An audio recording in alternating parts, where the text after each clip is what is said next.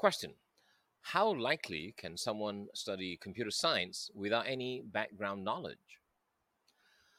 Well, assuming that the course doesn't list out any prerequisites, then a bit of maths, a dash of discipline, and a boatload of curiosity is probably all that you need.